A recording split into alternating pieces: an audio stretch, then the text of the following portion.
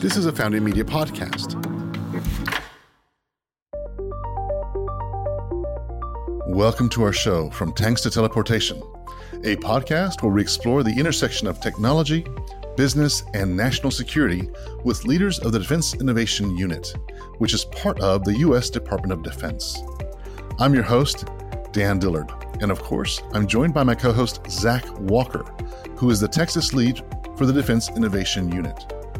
Ehringer Helbling is currently a U.S. Army Reserve captain for the DIU, as well as the Director of Operations for Hawkeye 360, which is a radio frequency data analytics company. She is also a graduate of the United States Military Academy at West Point, and she worked as the Falcon 9 rocket legs planner at SpaceX before moving over to Hawkeye 360. Doug Beck is Vice President for Apple Inc., reporting directly to CEO Tim Cook and leading several of Apple's businesses worldwide. He's been at Apple 11 years and previously led Apple's businesses in the Americas and Northeast Asia. But of course, that's not all he does. He is also a Navy Reserve officer and a civilian advisor to multiple Secretaries of Defense. Both of our guests are executives by day and servicemen and women by night. In other words, superheroes. Let's get into our conversation. Doug, Aaron, we're honored to have you both on the show. I'm excited to learn more about your backgrounds. Aaron, to get started, I'd love to learn more about your interests. Sounds like you have a passion for space, technology, and service. Can you tell me more about the passions and maybe beginnings of your decisions when you started that career? So I joined the Army through West Point. I started when I was 17, and I initially did not want to go to a military academy. My dad, he was a graduate, and I had all of my preconceived notions of what the military was. It wasn't until I was recruited to play soccer at West Point that I decided I would be polite to my father and go for a visit. And I immediately fell in love because of the people that were there and the opportunities. And it just seemed like such a great experience for someone young like me that wants to see a microcosm of America. And so I decided to go. I had no idea if I was going to pass. Actually, my parents had a running bet if I was going to stay or not.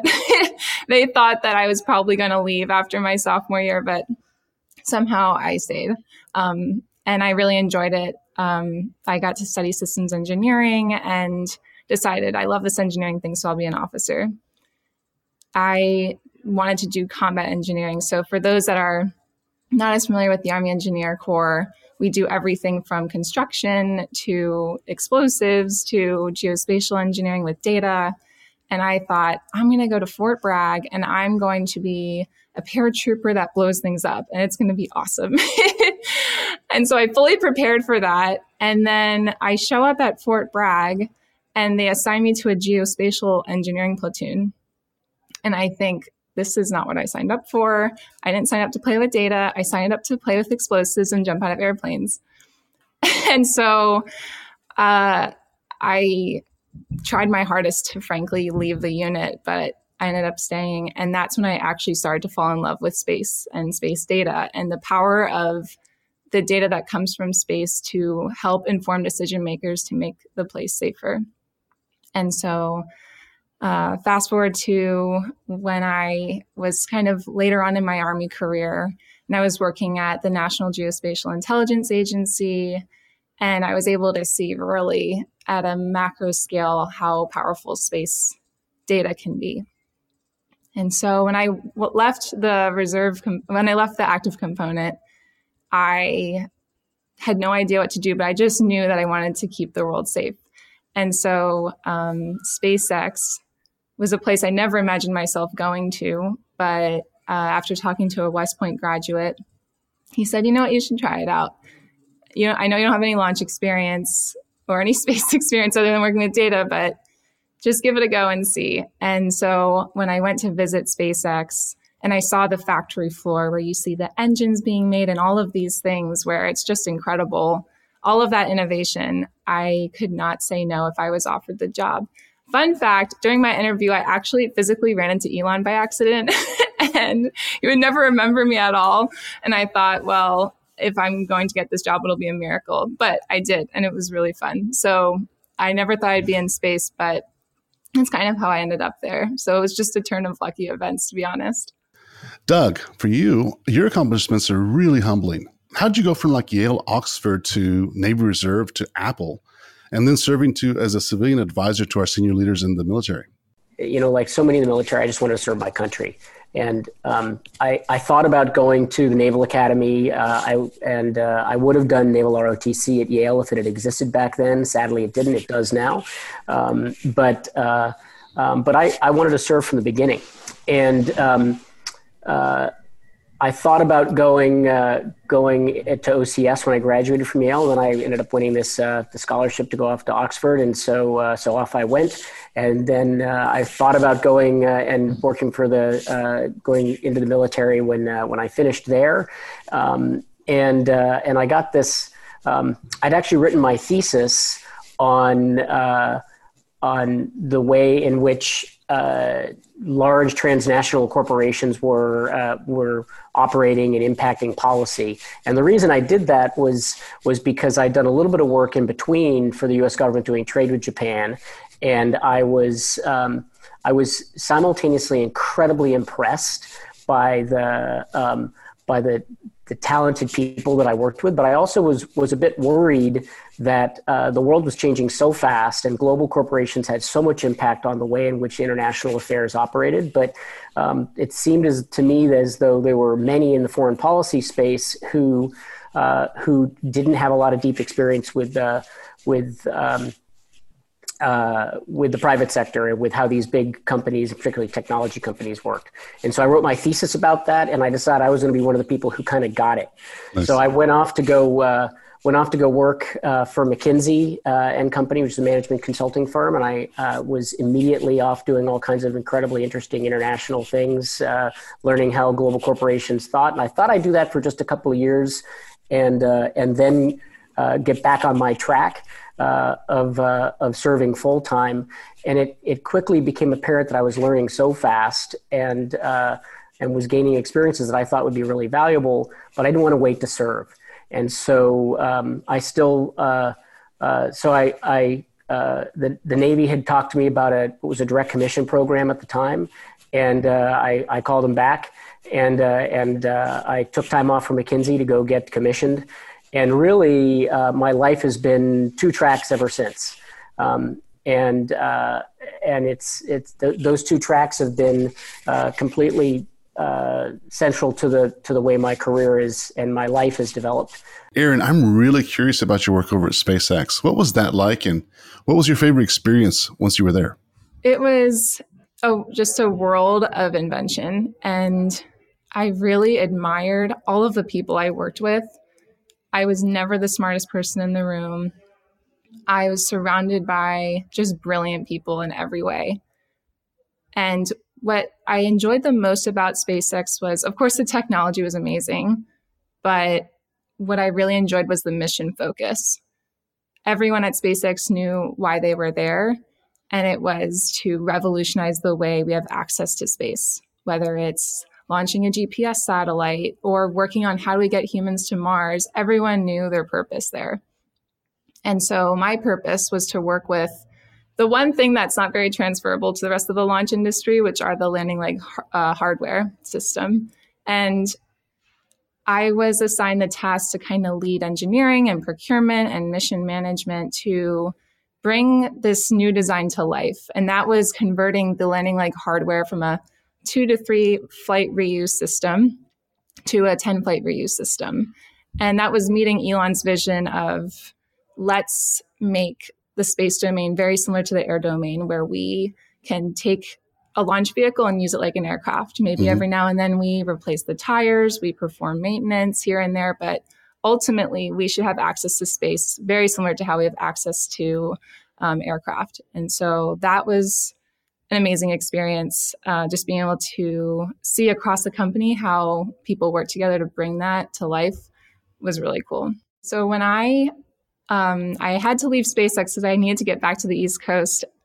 And I still joke to this day that if we decide to open up a a BFR operations center in DC. I'm just going to go there and work on that.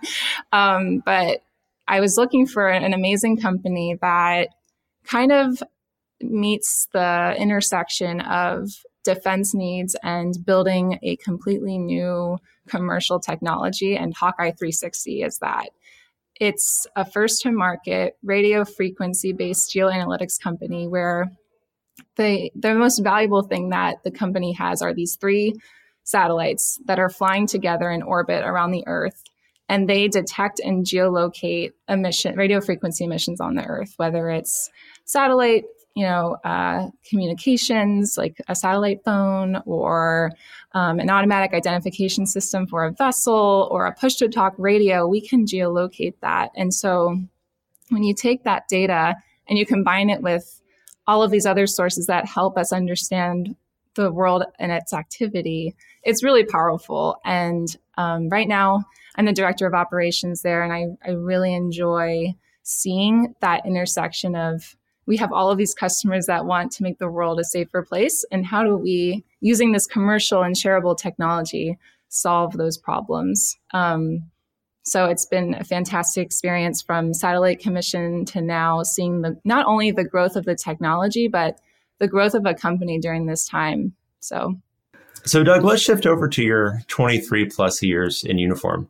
So in the reserves, it's taken you to Iraq, to Afghanistan. You've gotten a Bronze Star, a Combat Action Ribbon, some pretty remarkable accomplishments. And then, of course, founding and leading a Secretary of Defense top priority in the Defense Innovation Unit. If you could please tell us a bit about that time in uniform, how it led you to Apple, and why you've chosen to continue this and have these, as you said earlier, these 2 different tracks in life.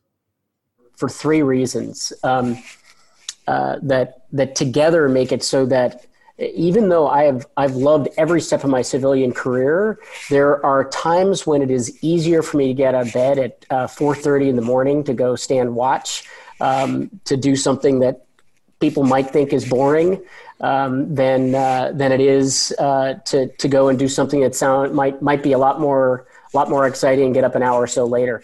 Mm-hmm. And for me, it's really been about 3 things that are all brought together by purpose and being some part of something that's greater than yourself. The first is just the incredible people who are drawn to that kind of life.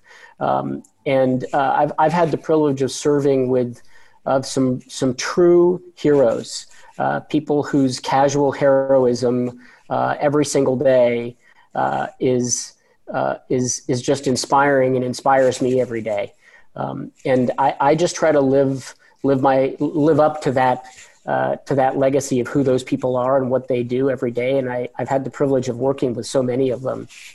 And the second is the sheer diversity of people, and really the best of America coming from every possible walk of life, every possible ethnic group, every possible background and set of experiences coming together again in support of that purpose, which is just again inspiring to me and helps me try to be a better person and be a better leader. I can't think of anywhere more innovative than a Joint Special Operations Task Force in a combat area. People from all different backgrounds, all focused on the mission, and coming up with new ideas all the time. And that's something that's taught me a lot. So you asked, how I ended up at Apple, and it actually was kind of connected to that in a way. I got home from Afghanistan, and at the time I was Chief Strategy Officer for Charles Schwab. And I loved my job, but I wanted to be a part of something that was even tighter connected to purpose. My friends, so many of my friends were still downrange, and I was really struggling with what I was going to do. And I got a call out of the blue from Apple. The second conversation was with Tim, and within a few weeks, I'd sort of met everybody and had this incredible opportunity. I was already a big Apple fanboy, but what I discovered in those conversations was that Apple was a place that was all about purpose and all about trying to make the world a better place, and full of people who woke up every day trying to do that. was just an incredible opportunity. And that sense of purpose, that sense of people from all different walks of life trying to come together to do something better themselves has been really what Apple's been like for me. That's what it was like from day one. It's what it's been like for 11 years. And I couldn't be happier. You were also there for DIU's birth. Could you talk about how and why DIU got started and the role the reserves play in the original vision? So the idea actually went back. This is about maybe around 2014, and for United States, our technological superiority, our ability to bring the latest innovation to the fight, has been at the core of our success in war and our deterrence of war for at least 75 or 80 years. Although we had the locus of the world's greatest technological innovation was right there in Silicon Valley, and although Silicon Valley had originally been born out of a collaboration between the public sector, the private sector, and academia in support of national security, that's how Silicon Valley got started before, and then that tech sector that then rolled to places like Austin and Boston and all around the country. All of that was born in that collaboration. We kind of lost that connection, and you could argue back then that in some ways the U.S. Defense Department was better tied to the militaries of some other countries than it was to our own tech sector, and that the tech sector was maybe better tied to a lot of other countries than it was to our own DoD, including maybe even China at the time. And so the idea was, we need to build that bridge, and it is an imperative, a national security imperative to build the bridge. And so that was what DIU was all about. And so then Vice Chairman, the Joint Chiefs, Admiral Winnefeld, pulled me out of my job working for Naval Forces Japan, my reserve job, and pulled me in to help with that. And from the very beginning, the concept very much included the use of reservists because we have this incredible, unique strength in America that in the same way that we've got people who grow up speaking every possible language you could imagine as a native speaker at home, but are Americans. That's a huge strength for us in national security, as well as in other ways. We have people who live in both worlds and speak DoDese and speak, civilian tech sectorese fluently. People like Aaron. That is a strength that we weren't taking full advantage of because a lot of those people were, they might be in the tech sector, but they might be driving an MRAP or something in their reserve job. And that was a strength that we wanted to find a way to take advantage of. So from the very beginning, that's been part of the vision for DIU, those people with dual fluency. Doug, you have a ton of responsibility with both Apple and the reserve role. How do you manage your day? Well, so it's Apple, reserve role, and my family, which I think probably needs to come first when we're talking about how you manage all that. And first thing I'd say is, everybody's got these challenges to deal with, even people who don't have dual roles. The challenge of achieving balance in today's society is huge for everybody. Everybody in uniform, everybody who's a civilian, and I think extra maybe for those people who do both. I guess what I'd say is two things. Both my team at Apple and also my military team. I've been incredibly lucky to have teammates who respect my service with the other hat on, and who just help make it possible by leaning in countless ways.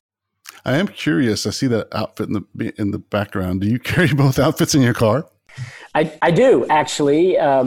I literally, although usually not that one, I usually carry the fatigues. I carry my NWUs in the trunk of my car because you never know when you're going to need it. But it's funny that you mentioned the uniform and the outfits because I think that's it's actually there's an interesting kind of analogy there for the for the whole kind of topic of dual fluency and of connection and of communication and building this bridge. Because the way that that uniform, for those of us who are in the military, there's an enormous amount of shorthand that's in that uniform. When you see somebody walk up, you immediately know kind of what they do, where they've been, and so much about who they are. But you also see all kinds of things about them. So people who are really squared away in their uniform, you see that, and that's how almost everybody is. Occasionally, when you see somebody who's not, there's all kinds of shorthand that comes with that too. That says, what else might not be right about this person? Yep. Right? It's part of the brand. Right. It's part of the brand. And there's so much that goes into that. And a civilian might not even notice that ribbon is hanging off to the side a little bit, but anybody in the military sees that just like the person had two heads. Wow. And on the flip side, the result of that is in a way when my military friends can see the way people sometimes are looking in the Valley, they immediately see that, and somebody who's in a t-shirt and whatever else, and they're like, does this person just not care? Are they not squared away? And that can get in the way. And the flip side, in the Valley, people dress casually, and they don't dress casually just because they're lazy. They dress casually because that reflects a focus on what matters, right? And so when somebody shows up in, it's funny. My military friends show up and they're wearing khakis, and they worked really hard to dress down to wear khakis and a tucked in shirt, and they still stick out like a sore thumb. And whereas they think, okay, I'm dressed about as casually as I can. The folks in the tech sector who they might run into, say on Apple's campus, might look at that and say, what does that say about them? Right. Because the uniform that we wear at Apple, which is whatever it is that you want to wear, it says it's open, it's unencumbered. Yep. It's focused on change and innovation. It's not focused on how you look. Right. And when somebody shows up in a tie, for example, it might say encumbered. It might say conservative. Yep. And so that starts both sides off with a misunderstanding sometimes that we've all got to make sure that we're jumping in to find ways to bridge. And that's why the dual fluency people who can help to translate can really help. Hey, Doug, could you pull the thread quickly on that between the veteran that shows up in his or her pressed khakis and polo shirt to the skills that veterans have when they go to companies like Apple or SpaceX? I'm really, really glad you asked that question. Maybe I'll just start by saying the incredible talent that we have in the military. I mentioned before the incredible diversity of talent that exists in the military. The opportunity that we have in the military to have people from all walks of life come together in support of purpose and get just amazing training. And it's not just the kind of functional training that you might get in the military, but far more importantly, the training in leadership, in self-sufficiency, in focus, in teamwork, in results orientation, in just getting after it. And that's true for everybody who served, and especially for those who served in any deployed capacity, which is essentially everyone. And that talent base is one that our experience, certainly in a place like Apple, is those people come out and they're able to bring those skills to bear in a new uniform. Now, it's not always easy to make that transition because there are things that are so different about the environments as I just talked about. But for those who can, and the vast majority can, that set of skills and that energy makes those people the best thinkers, doers, and leaders in many ways that I've had the privilege of coming in contact with, and I think they're the kind of people that we should all want on our team. And so I I think, so message to all those employers out there in the civilian space. My counsel would be, if you're not already finding ways to recruit from those pools, do it. And you will be incredibly happy, I think, with the results for the impact on your business. Plus, I also think we all owe it to ourselves, to society, and also to those people to help them figure out how to get those incredible skills online in a civilian context. Very well said. So Noah, I have a question for both of you. So what do you see as a top priority for the department moving forward? And specifically, either what can DIU do about it, or why should other groups do something similar to what DIU's done the last 5 years in trying to leverage experts and expertise in new and different ways?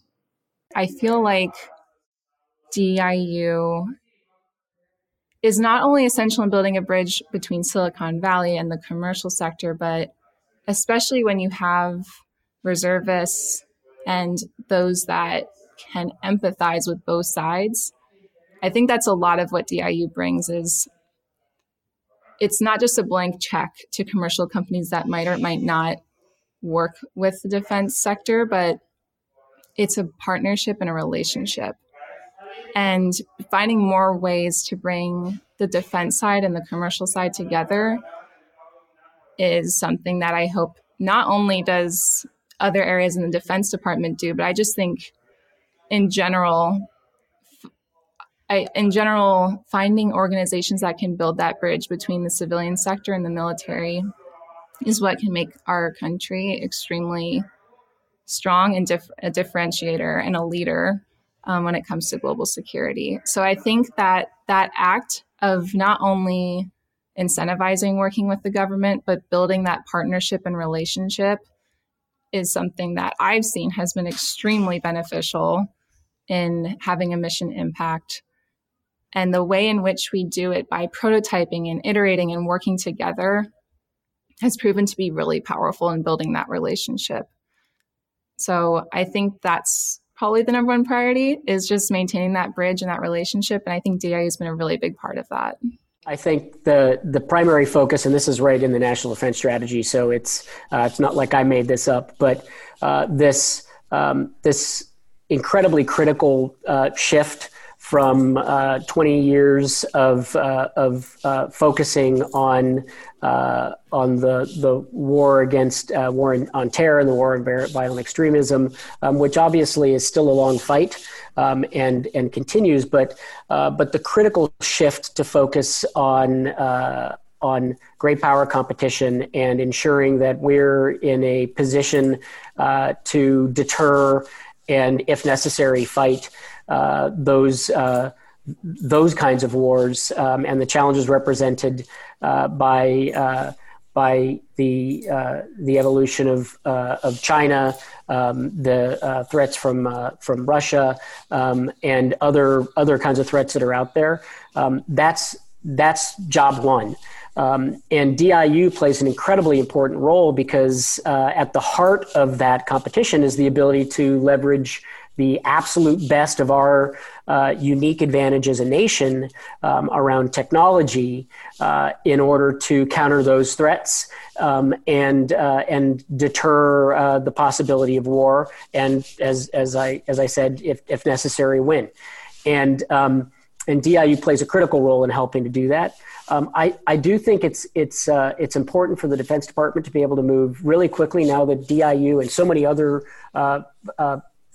places across the department that are finding ways to identify critical points of innovation, that we also get much faster at taking those innovation and not just rolling them out in small numbers, but then scaling it in the way that only the United States Department of Defense can do.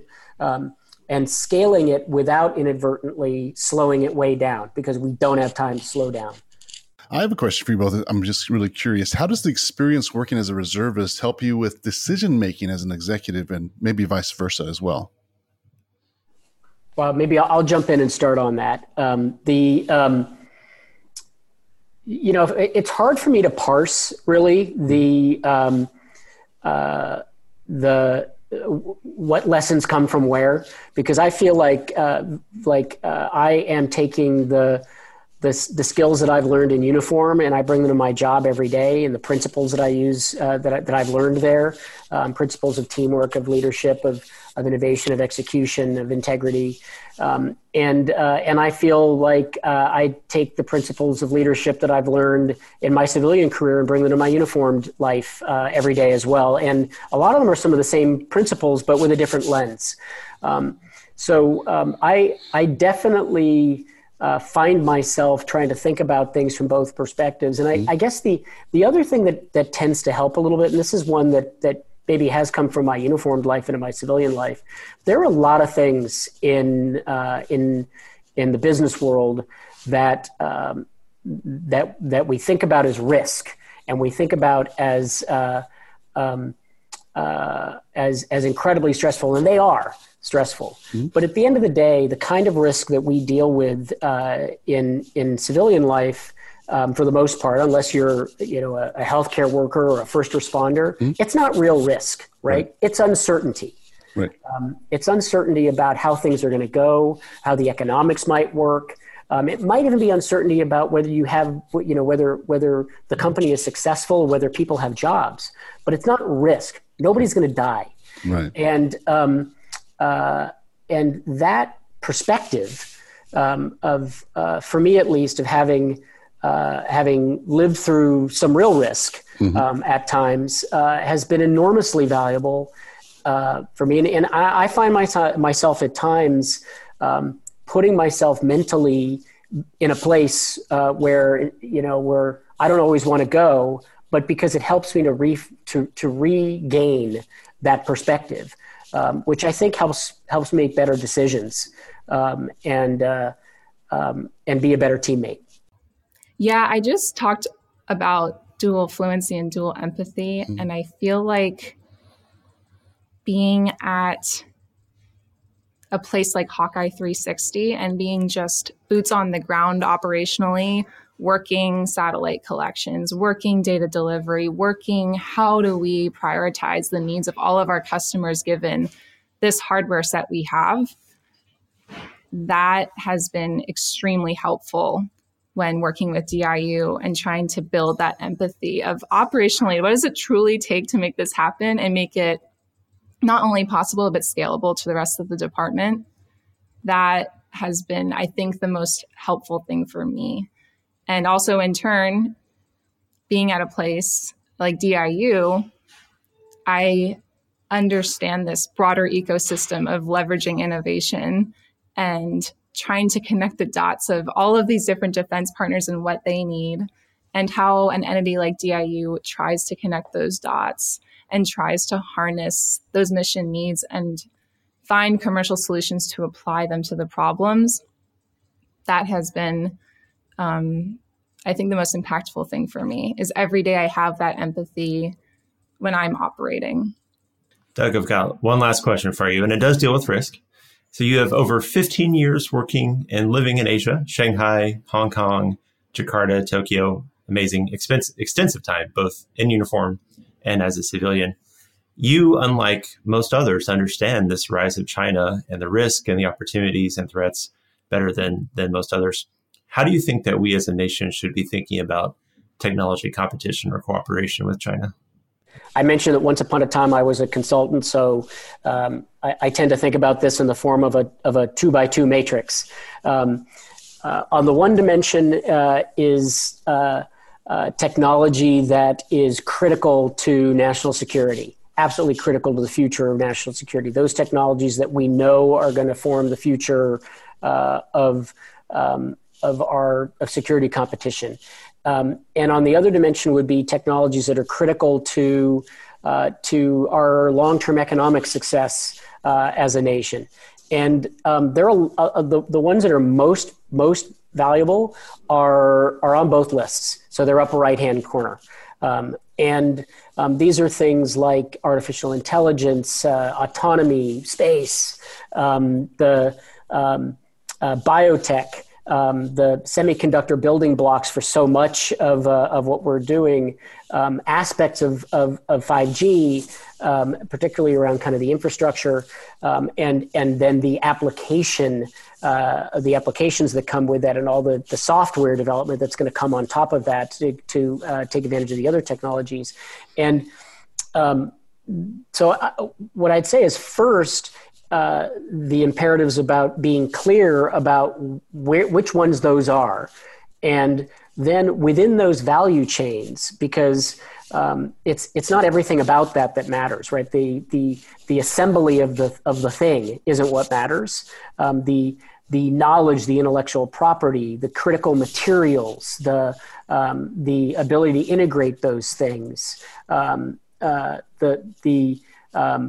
those parts of the value chain are what matters most. And so thinking first about the technologies that matter most, second about the parts of the value chain that matter most, and then third, as a nation, in a uniquely American way, just like Silicon Valley was originally built, what we need to do, I believe, is have the public sector, the private sector, and again, academia and the raw research that happens in science, because so much of this is so cutting edge, coming together to collaborate in driving innovation forward, and doing so within our country as well as with our critical partner nations, because there are other very technologically sophisticated countries that share our values, who are our partners and allies, and we should be working together with them as well.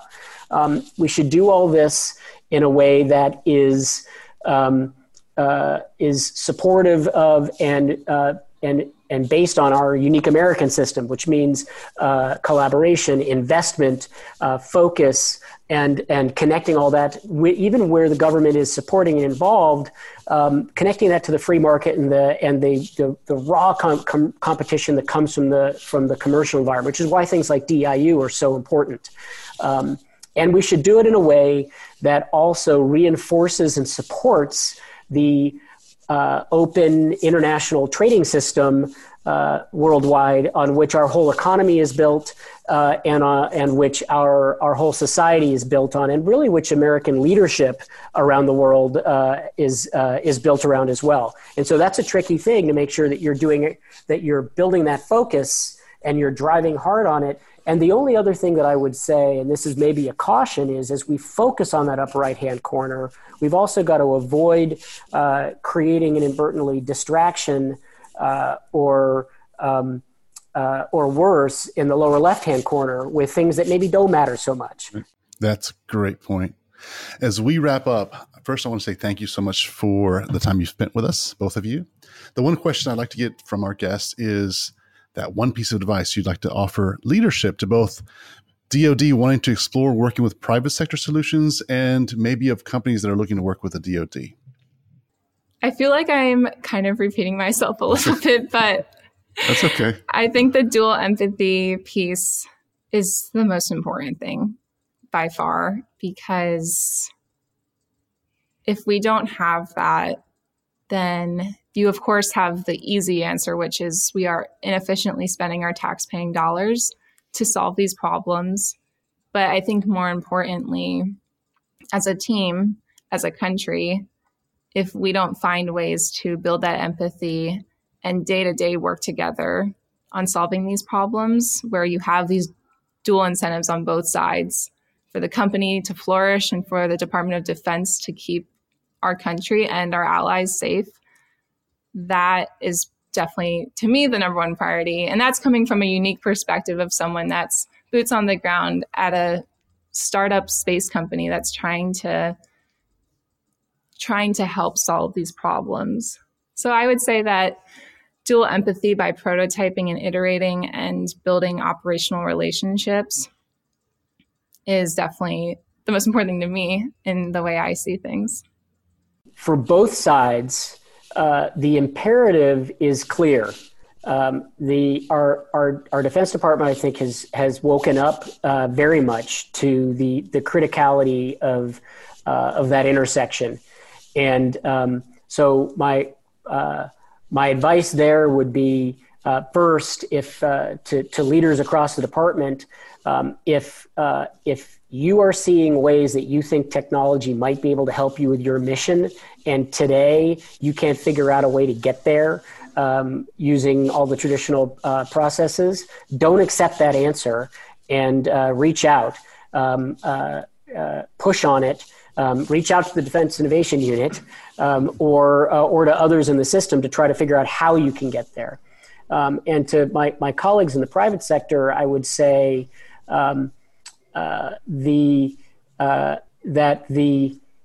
because that imperative is there, the opportunities are huge to contribute.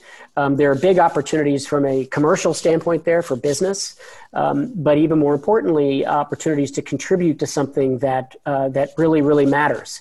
And that maybe leads me to the last point I'd make, which is for both, which is